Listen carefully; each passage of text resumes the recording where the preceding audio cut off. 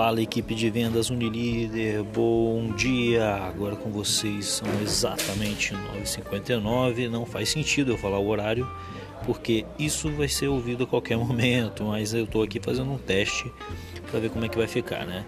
Então você que ficar ligado aí, ficar esperto aí nesse áudio, que a gente vai falar aí sobre muita coisa sobre vendas, sobre as técnicas de vendas, sobre as oportunidades de vendas que você vai ter essa semana, durante o decorrer de todos esses dias, entendeu?